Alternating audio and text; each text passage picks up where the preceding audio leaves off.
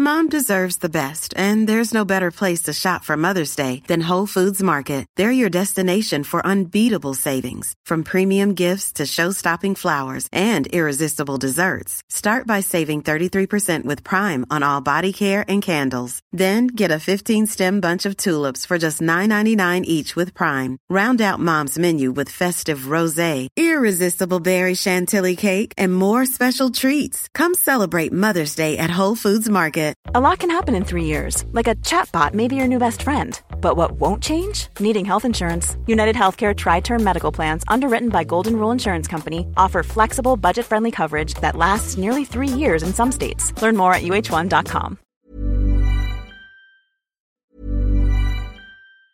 There's never been a faster or easier way to start your weight loss journey than with PlushCare.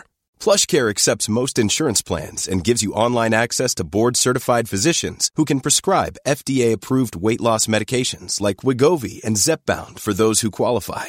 Take charge of your health and speak with a board-certified physician about a weight loss plan that's right for you. Get started today at plushcare.com/weight-loss. That's plushcare.com/weight-loss. plushcare.com/weight-loss. Mom deserves the best, and there's no better place to shop for Mother's Day than Whole Foods Market. They're your destination for unbeatable savings, from premium gifts to show-stopping flowers and irresistible desserts. Start by saving 33% with Prime on all body care and candles. Then get a 15-stem bunch of tulips for just $9.99 each with Prime. Round out Mom's menu with festive rosé, irresistible berry chantilly cake, and more special treats. Come celebrate Mother's Day at Whole Foods Market. A lot can happen in the next 3 years, like a chatbot may be your new best friend. But what won't change? Needing health insurance. United Healthcare Tri-Term Medical Plans are available for these changing times. Underwritten by Golden Rule Insurance Company, they offer budget-friendly, flexible coverage for people who are in between jobs or missed open enrollment. The plans last nearly 3 years in some states, with access to a nationwide network of doctors and hospitals. So for whatever tomorrow brings, United Healthcare Tri-Term Medical Plans may be for you. Learn more at uh1.com. Hello there. My name is Zach Twomley. You are a wonderful history friend, and you're about to listen to the latest episode of When Diplomacy Fails. Happy Valentine's Day. Do you love history? Do you love When Diplomacy Fails? Then you've come to the right place. The Versailles Anniversary Project is motoring on ahead with our latest episode here, and it is just as gloriously detailed as every other aspect of this project. One day, it seems, can take up an entire 40-minute episode. Where else would you see that detail if not this podcast? Of course, you should know this podcast is loved by you all, just like it should be. And because it's loved so much, and because you guys are so wonderful with this podcast, it's part of my job. Which means I get to dedicate all this time and attention to detail and love. As the History Podcast Chancellor, well, the producer at least, of When Diplomacy Fails, I'm forever being asked how you guys can get in touch with, inquire about, and above all, support this podcast. That's not necessarily true, but I have to fudge these little introduction bits into these episodes whatever way I can, otherwise you'd never know how. Follow this podcast on Twitter at WDF Podcast. Find us on Facebook, When Diplomacy Fails Podcast. We're at 3,000 likes now. Whoopty freaking do. Let's see if that actually makes this podcast go somewhere. And we are also at 700 members in the Facebook group, so go and check all those avenues out. But above all, don't forget to tell someone, tell anyone about this show, about how much you enjoy it, how much you love it, because it's Valentine's Day and, you know, that's fairly topical and all that stuff. And of course, if you have those annoying jingling coins in your pocket, you know, the kind that you just can't seem to get rid of, well, I've got a solution for you. Give them to the nearest charity. But if you're sick of doing that, go over to patreon.com/When Diplomacy Fails and get something back for your very lovely charity, which is either certain perks that give you the scripts for each episode, the episodes containing no ads, an hour of extra content every month, or playing the delegation game. Further up the tree of tiers you go, you can get merchandise. Isn't that lovely? Everything from pens to books to t-shirts, everything in between. So check all that out, patreon.com/When Diplomacy Fails. But until then, thanks so much for listening and supporting, and I hope you enjoy this episode.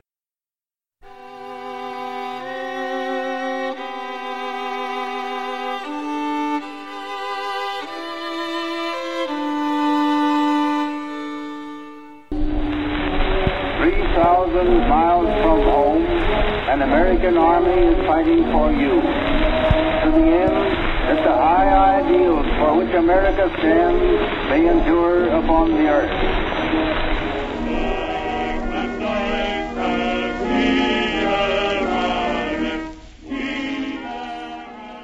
I earnestly entreat my countrymen to pause before they rush Hitler into this revolutionary change, which may well be irretrievable.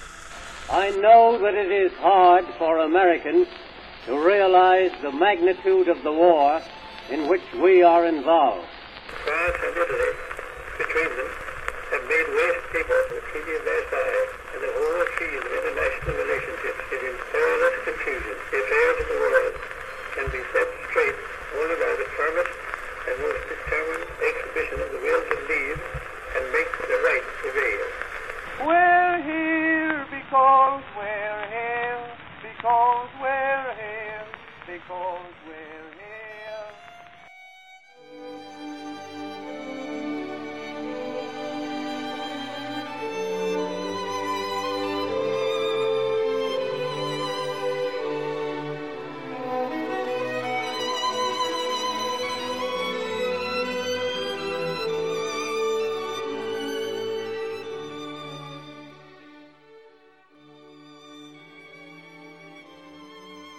You're listening to the Versailles Anniversary Project, episode 37.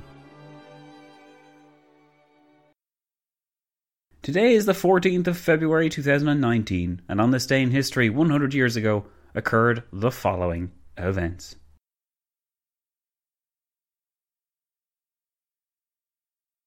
The journey from imagining a new world order to creating an institution to realise that order had been a long one, and it is easy to get lost in the weeds when attempting to pinpoint the origins of this order. We have seen in the last few episodes that everyone from the British Prime Minister to Jan Smuts of South Africa had a claim on imagining, or at least perfecting, the vision of the League of Nations which Woodrow Wilson had advocated for in his 14 points, and on many occasions since.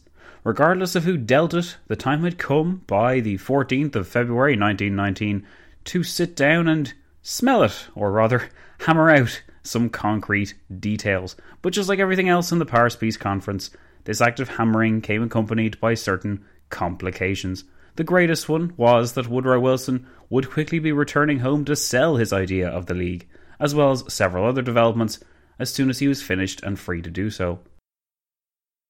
Thus, we can view the 14th of February as something of a watershed moment in the history of the Paris Peace Conference, because by the time Wilson returned from the United States on the 14th or 15th of March, depending on your time zone, his reception would be very different, as would the format of the meetings he was to have with the Big Three.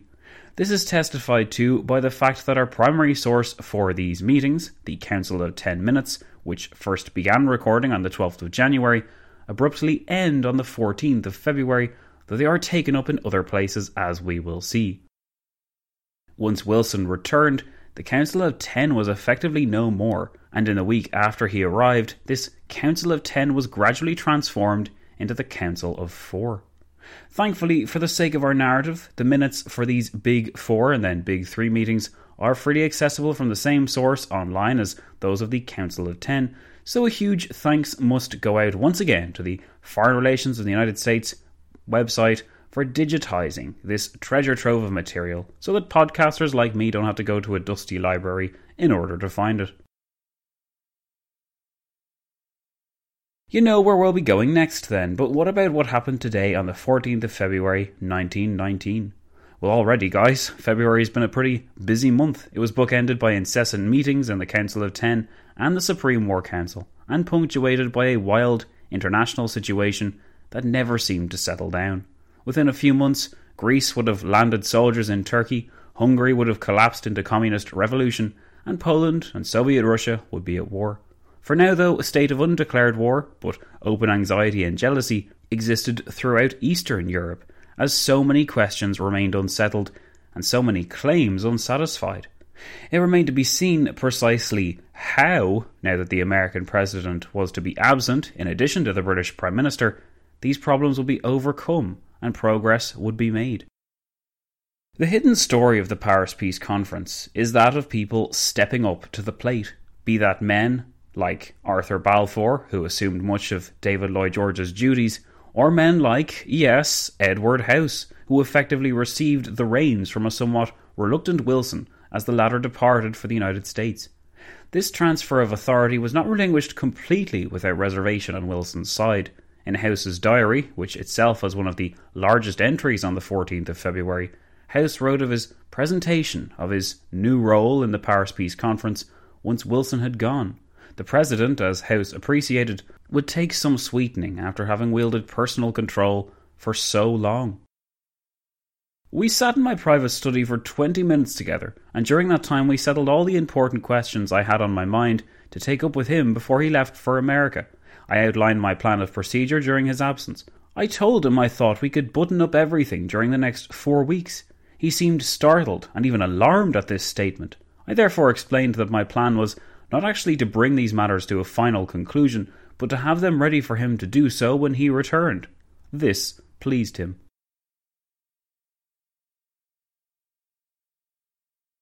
One could be forgiven for thinking that Wilson would have valued something of a break. It had, after all, been an intense past few weeks. This fortnight in February alone would have been enough to cause grey hairs, and Wilson had been more active than perhaps any other figure during its debates, as Joseph Tumulty, Wilson's private secretary, recalled in his memoirs, saying, "The President worked everybody at the peace conference to a standstill. He worked not only the American delegates, but the way he drove the leisurely diplomats of Europe was often shameful to see. Sometimes he would actually have 2 meetings going on at the same time. Once I found a meeting of the Council of the Big Four going on in his study, and a meeting of the financial and economic experts, 20 or 30 of them, in full session upstairs in the drawing room, and the President oscillating between the two.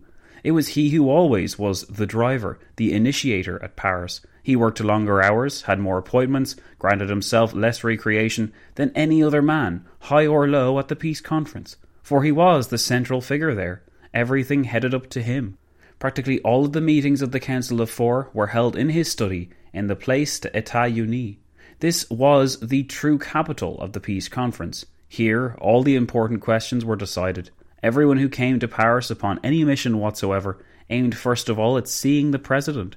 Representatives of the little downtrodden nationalities of the earth, from Eastern Europe, Asia and Africa, thought that if they could get at the President, explain their pathetic ambitions, confess their troubles to him, all would be well.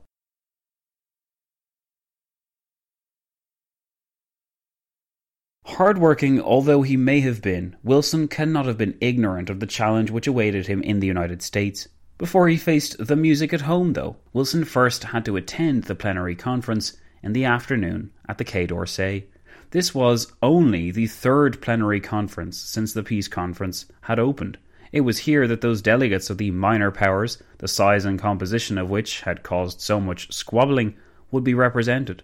According to the contemporary historian George Creel, author of the 1920 book The War, the World and Wilson, this watershed moment of the construction process of the New World Order was overshadowed by the axe which hovered over Wilson's neck, the axe of public denunciation at home, denunciation made possible and palatable by the fact that the United States was no longer at war, and differing loyalties could now be publicly displayed. Creel wrote, "On February 14th, the President reported the first draft of the League Constitution, a draft that expressed his principles without change, and it was confirmed amid acclaim. It was at this moment, unfortunately, that the President was compelled to return to the United States to sign certain bills, and for the information of the Senate, he carried with him the covenant as agreed upon by the Allies. The draft of the League Constitution was denounced even before its contents were known or explained. The bare fact that the document had proved acceptable to the British Empire aroused the instant antagonism of the professional Irish Americans, the professional German Americans, the professional Italian Americans, and all those others whose political fortunes depended upon the persistence and accentuation of racial prejudices. Where one hyphen was scourged the year before, a score of hyphens was now encouraged and approved." For the record, what Creel is referring to when he talks about hyphens was the identification of Americans with their former German or Italian or Irish elements or ancestry. Where before, during the First World War, when it mattered to be an American and loyal above all else, such hyphens, such identification with different nationalities to make yourself somehow less American, was frowned upon. Oh, how times had changed! They had changed because of the war, but they'd also changed because the atmosphere in which Wilson was about to go into had become a lot more partisan. Between 10 a.m. and 1 p.m. on the 14th of February, though, Wilson was with Edward House, sorting out some kind of agenda which would help jolly things along while the President was absent. As we saw, though, this would still give Wilson the final word once he returned. Far from desirous of a break from Paris, it was on the contrary difficult for Wilson to leave the city behind, because it meant that he was leaving the supervision of his baby in the hands of other men. Wilson had never been good at delegating. In fact, he had been so bad at it that he insisted on bringing ineffectual non-entities to Paris with him as part of the 5-man American delegation. Had he brought other men with him of greater stature or ability, such as former presidents like Roosevelt or Taft, then he may not always have gotten everything his way, but he still would have been supported to the letter by a team with as much enthusiasm and capacity for getting things done as he had. Well, maybe he shouldn't have brought Roosevelt, but in any case, you get what I mean. In the opinion of Secretary of State Robert Lansing, one of the 5-man delegation, who would have resented being called a non-entity, but who simply was not permitted the freedom of action he needed by the President, Wilson's inability to delegate and his obsession with micromanaging everything that transpired contributed almost certainly both to the President's collapse in health and the ultimate failure of the League. Lansing had expressed this point several times in his memoirs, and we've seen it expressed in this podcast before, so we don't need to quote him again, but it should be said that there was no shortage of people hovering around Wilson, urging him not only to share some of the workload, but also to be realistic about what could be achieved. Not even House, the all-conquering diplomatic hero, if you believe his memoirs, believed that the resistance or self-interests of the other great powers could be wholly overcome. House perhaps had a premonition of the President returning in a month's time and blaming any setbacks upon his old friend, because he was unable to accept that, in reality, much of his vision was unattainable without some serious negotiation, clarification, or delegation. And none of these Asians were things that Wilson was willing to engage with. House even made a note of his efforts to appeal to Wilson's realistic side during their 3-hour meeting in the first part of the 14th of February, writing, "I asked him to bear in mind while he was gone that it was sometimes necessary to compromise in order to get things through, not a compromise of principle, but a compromise of detail, and I called his attention to the fact that he had made many enemies since he had been here. I did not wish to have him leave expecting the impossible in all things." It is reasonable to wonder why House did not press the President further. Why didn't he urge him to find some allies, even on the Republican side? And why didn't he try to prepare Wilson for the backlash which may follow? House was astute enough to insist that Wilson make landfall in Boston rather than New York, as Boston was a known Democratic stronghold and both the Bostonians and their Democratic mayor were eager to do him honour, as House noted. Wilson listened to this, or perhaps had settled on this all along. It is not entirely wise to take everything House said at his word, but the outstanding questions remain unanswered. We should bear in mind that in spite of Wilson's obsession with the League, its latest version had not been written up by him, nor had he been particularly active in crafting some of its core articles. As the historian John Bassett reminds us, that honour was due to men whose names have largely been forgotten, and who, for the most part, were not even American. Bassett wrote, "The Covenant was prepared by a commission created by the conference, of which President Wilson was chairman, but Wilson did not write the Covenant. The members of the commission, among whom were such experienced men as Léon Bourgeois of France, General Smuts of South Africa, and Lord Robert Cecil of Great Britain, gave careful consideration to its terms, and the result was a well-considered, if somewhat theoretical, document. Wilson is spoken of as the founder of the League of Nations. This assertion is only true in the sense that, more than anyone else, he raised up the idea that there must be a league and forced its acceptance on the Big Four, so that the Covenant became part of the treaties made by the victorious Entente powers with Germany, Austria, Hungary and Bulgaria. Without his action, the League would not, in all probability, have come into existence. As to his work on the commission that made the Covenant, it was constant and efficient, but not dominant. He attended the sessions of the Council of Ten and of the Big Four during the day. In the evening, instead of resting as the other three did, he worked with the commission until night was far advanced. This double task, performed with intensity of feeling, is believed to have laid the foundation of that physical collapse that was later on to prove so disastrous to the adoption of the Covenant.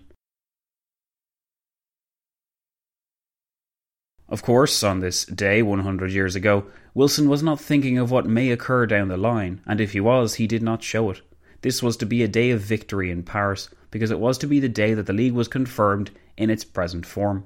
Even if he hadn't been responsible for its current shape, he would take the lion's share of the credit, and for better or for worse, this new institution would add to his reputation and record. The previous evening, on the 13th of February, Wilson had told the Council of Ten that he hoped the Covenant of the League of Nations would be created, ready for preparation to the full plenary conference the following afternoon.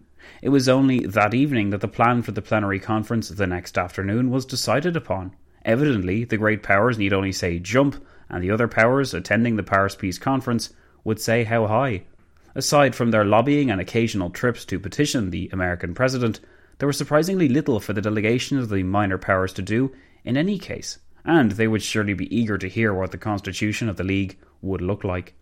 Wilson noted somewhat ominously that while he would only be explaining the constitution's composition, and those present in the afternoon of the 14th of February wouldn't be permitted to debate the constitution's implications, he did not quite know how other members of the plenary conference could be stopped from making speeches if they wished to do so. It was known, at least to House, that some individuals on the League of Nations Commission were very fond of their own voices, and this was to be borne out during that afternoon of the 14th of February when the finished version of the League was presented to the world. The Commission had been tasked with creating some kind of workable constitution which the League could base its legitimacy upon, and as we have seen, Wilson had largely followed the advice and ideas of other statesmen like Jan Smuts, Robert Cecil, and the French representative Léon Bourgeois. Clemenceau was conspicuous in his absence from the League of Nations Commission's proceedings because he was nowhere near as interested as the President, and he valued his quiet evenings. As did Balfour and David Lloyd George, both of whom had delegated responsibility for crafting the League's constitution to their subordinates. That Wilson took on the role of chairman of the League Commission tells us much about his determination to shape the League to his liking. More accurately, since it had already been shaped by other people, the position of chairman granted Wilson the final say on what form the League took, and this was just how he liked it. He had been content to let others do the work for him in months past, and now he was equally content to pick up from where they had left off, once he found its key tenets agreeable enough.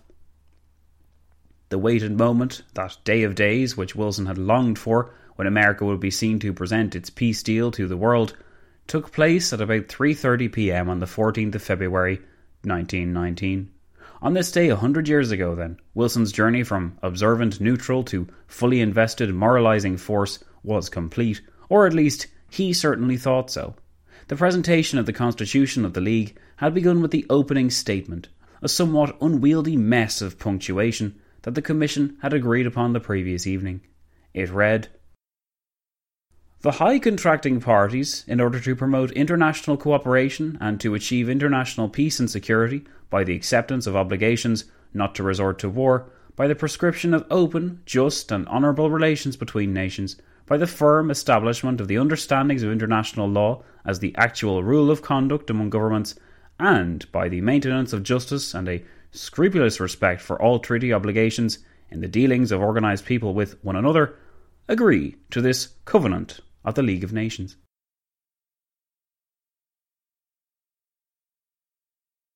An auspicious day was marked by the conventionally inauspicious, somewhat familiar introducing statement. It was unremarkable enough to our man Harold Nicolson, who devoted barely 2 sentences to the 14th of February in his diary. He likely felt busy enough with membership on the Greek and Czech committees to even bother spending much brain power on what he viewed as Wilson's project. Third plenary session of the conference, Nicholson wrote. Wilson reads over his draft covenant. He then leaves Paris for Washington for purpose of adjourning Congress. Pours with rain. Pathetic fallacies aside, what had been laid down during this afternoon was incredibly significant. If only those silly Frenchmen would let Wilson have his moment, instead of droning on needlessly. House, predictably, was at Wilson's side during the conference, and made no attempt to hide his impatience when Léon Bourgeois, the French representative on the League Commission, got up to say his piece. As Wilson had noted the previous evening, there was to be no facility for stopping other people from doing this, and considering the fact that so many delegates present had yet to have any opportunity to speak at all, there was reason to be concerned that this plenary conference might never end, as the egos blew hot and cold throughout the room. House recorded the planned agenda for the meeting, and, as usual, took some time to marvel at his own brilliance. At 3:30 there was a plenary meeting of the Peace Conference at the Quai d'Orsay. I had arranged most of the programme. It is astonishing how easy it is to do this if one takes the initiative. After some discussion with the President and Lord Robert Cecil, I sent word to Clemenceau that the order of the afternoon would be that the President, acting as chairman for the committee to prepare a covenant for the League of Nations, would make a report and read the covenant which had been constructed, and he would make a speech upon the subject. That Lord Robert Cecil would follow with a speech, then Orlando and perhaps Premier Venizelos. This programme was literally carried out, with the exception that Bourgeois also spoke for France.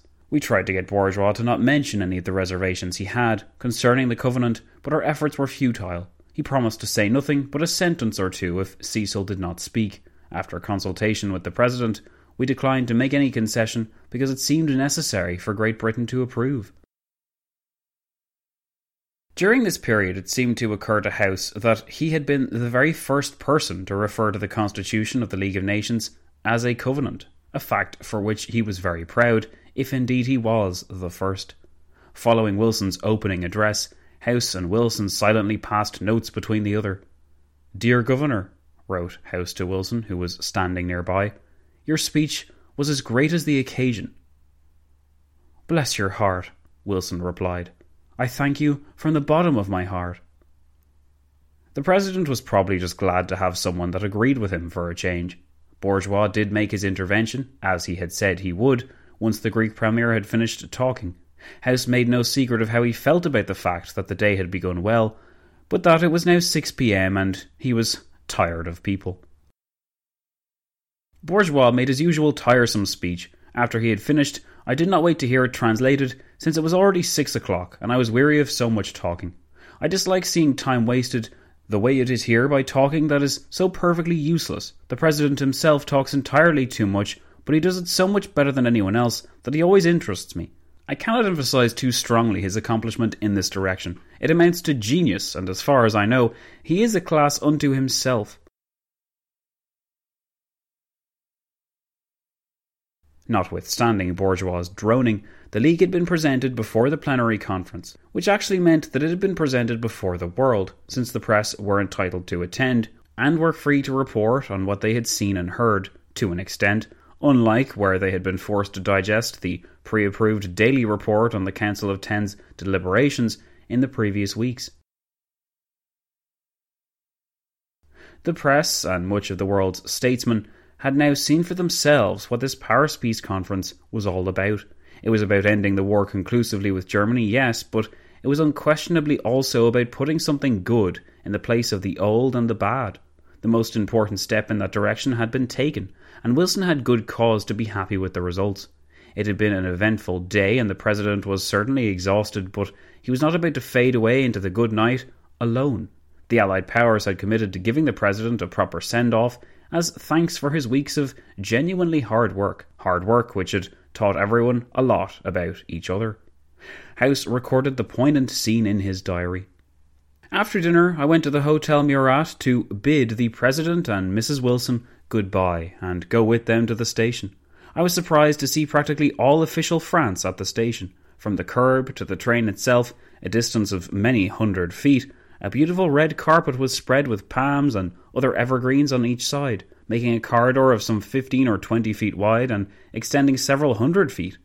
The French President and Madame Poincaré, Monsieur Clemenceau and his entire cabinet, the British ambassador and everyone else of prominence were there. The President bade me a fervent goodbye, clasping my hand and placing his arm around me. The entire occasion was a fitting tribute to him and was an appropriate act to a very memorable visit. He looked happy, as well indeed he should. Woodrow Wilson wasn't the only one leaving. Within a few days the Italian Premier would leave for Rome as well, with significantly less fanfare, and Lloyd George had already left Paris, with the result that only Clemenceau was left behind in the original Big Four. All who remained had no intention of twiddling their thumbs and waiting for Wilson, Lloyd George or Orlando to return, but it could not be denied that the peace conference had passed some kind of discernible finish line, in that at least one of the tasks which they had set out to accomplish had been achieved. It was easy under this mood of achievement to feel positive about the work which had been done, and the tasks which lay ahead. Yet, as Harold Nicolson had noticed, the day had poured with rain, an omen which he likely never even considered, but which struck me as soon as I read it. It poured with rain on the day of the League of Nations' first proper presentation to the world. Who could say whether it would not rain upon Wilson's arrival in Boston, or upon his return, or throughout the entire period of negotiation, where that coveted final treaty with Germany was created? If the last few weeks had taught the Big Three anything, it was how little they knew. Solutions, of course, had been created, and thriving working relationships had been established, but the greatest challenges still had to be solved, and fatigue had already begun to set in. By the time the various VIPs returned, there would be a feeling not that the break had done everyone some measure of good, but that it had made everyone somehow more tired, less tolerant and less patient. In the case of the American president, it even seemed to have aged him prematurely.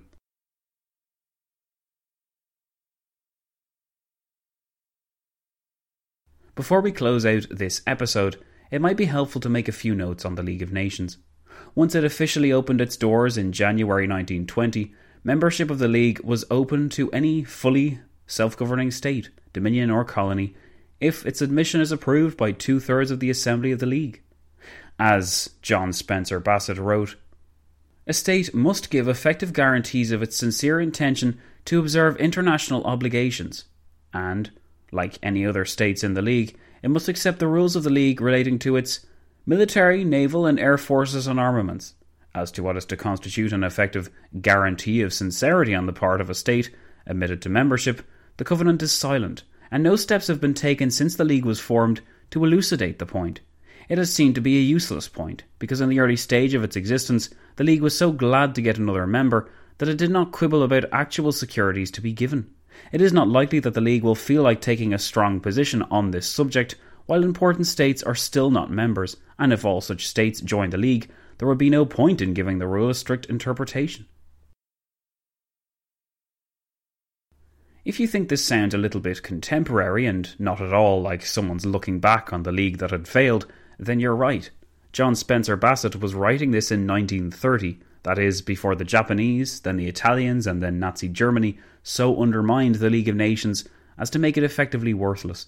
Even before that point, though, Bassett recognised that the soft power of the League could only go so far, and that sooner or later the enthusiasm for peace which everyone felt in the 1920s would be challenged by feelings of loyalty and nationalism for their own state interests. Even in 1930, Bassett believed that the League was bound to run into problems if it did not find a way to reconcile the interests of peace, internationally subscribed to, with the interests of nation-states attempting to go their own way. Bassett may well have suspected that the League in its current form was not long for this world, but his 1930 work reads like some kind of time capsule today, because it is apparent that Bassett, like so many other academics, had no inclination of the storm which was about to engulf first the League and then the world. Of the 32 states represented at the Paris Peace Conference, only 3, Ecuador and the now defunct Hejaz, and then, of course, the United States, would refrain from joining the League. By 1930, when Bassett's book was released, the League contained 40 members, with Germany joining in September 1926, following the settling of some scores with France, and everyone essentially calming down a bit. That the League came into existence at all is thanks to Woodrow Wilson, a bizarre yet undeniable fact of history which is often glossed over. True, he perhaps never had the mental capacity or imagination to place flesh on the bones of the League idea, but once this had been done for him, Wilson was relentless to a fault in pushing for it. That he was relentless in advocating the League's creation is something which we can often feel instinctively hostile about.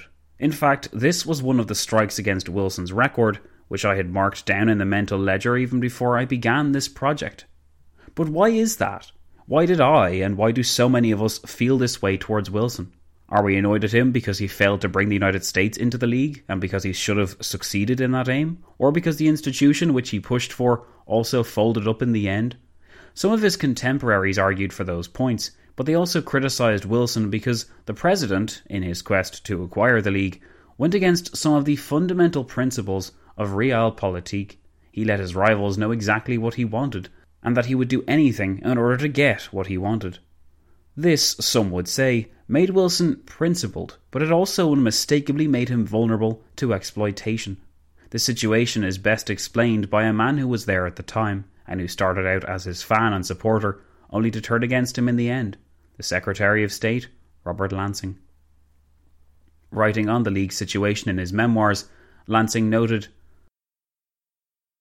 "As the leaders of the Allied powers, with their practical ideas, came to a realization of the situation and saw that the President was willing to concede much in exchange for support of the Covenant, they utilized his supreme desire to obtain, by barter, material advantages for their own nations. From the results of the negotiations, it may be deduced that by clever representation, they gained concession after concession. The apparent support of the idealism of the President by those statesmen was in my opinion chiefly for a purpose, and not out of conviction. They loudly applauded the President's declarations of principle as the just basis of peace, but they never once attempted to apply them unless their own national interests were advanced. They praised the Covenant as a wonderful document, as the Magna Carta of the world, as an eternal memorial to its author, and they subtly flattered the President by confiding to the League every question which could not be immediately solved, ostensibly to show their faith in the proposed organisation, but really to postpone the settlement of dangerous disputes." We are by no means finished tracing the fate of the League in the Paris Peace Conference, but in the next episode our focus switches away from Paris and towards the mission which to Wilson mattered arguably most of all, getting approval from his countrymen for this scheme he had just created. If, when pitching his League scheme to a Congress stacked full of Republicans, the President proved unable to wrest some kind of agreement or compromise from them, then it would be known back in Paris that he had failed, and that he was even more vulnerable to manipulation and exploitation than before. Imagine, Wilson must have shuddered to think of it, what would happen if the American President was seen to make the creation of the League of Nations his mission, only to fail to bring his own country into that body? What would the world say? What would his supporters even think? It was a nightmarish situation, which Wilson was soon to experience firsthand.